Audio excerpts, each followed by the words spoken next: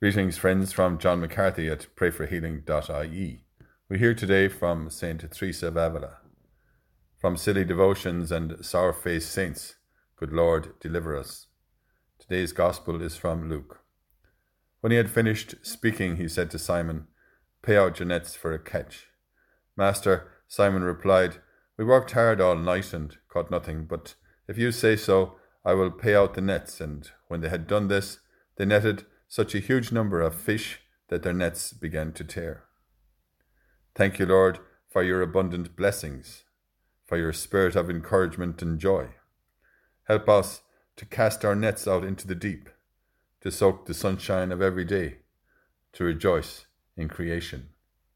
Grant us that we may be able to continue the work you have called us to, and to finish the projects that we are working on.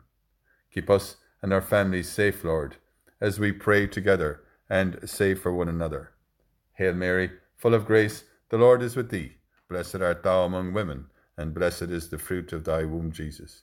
Holy Mary, Mother of God, pray for us sinners, now and at the hour of our death. Amen.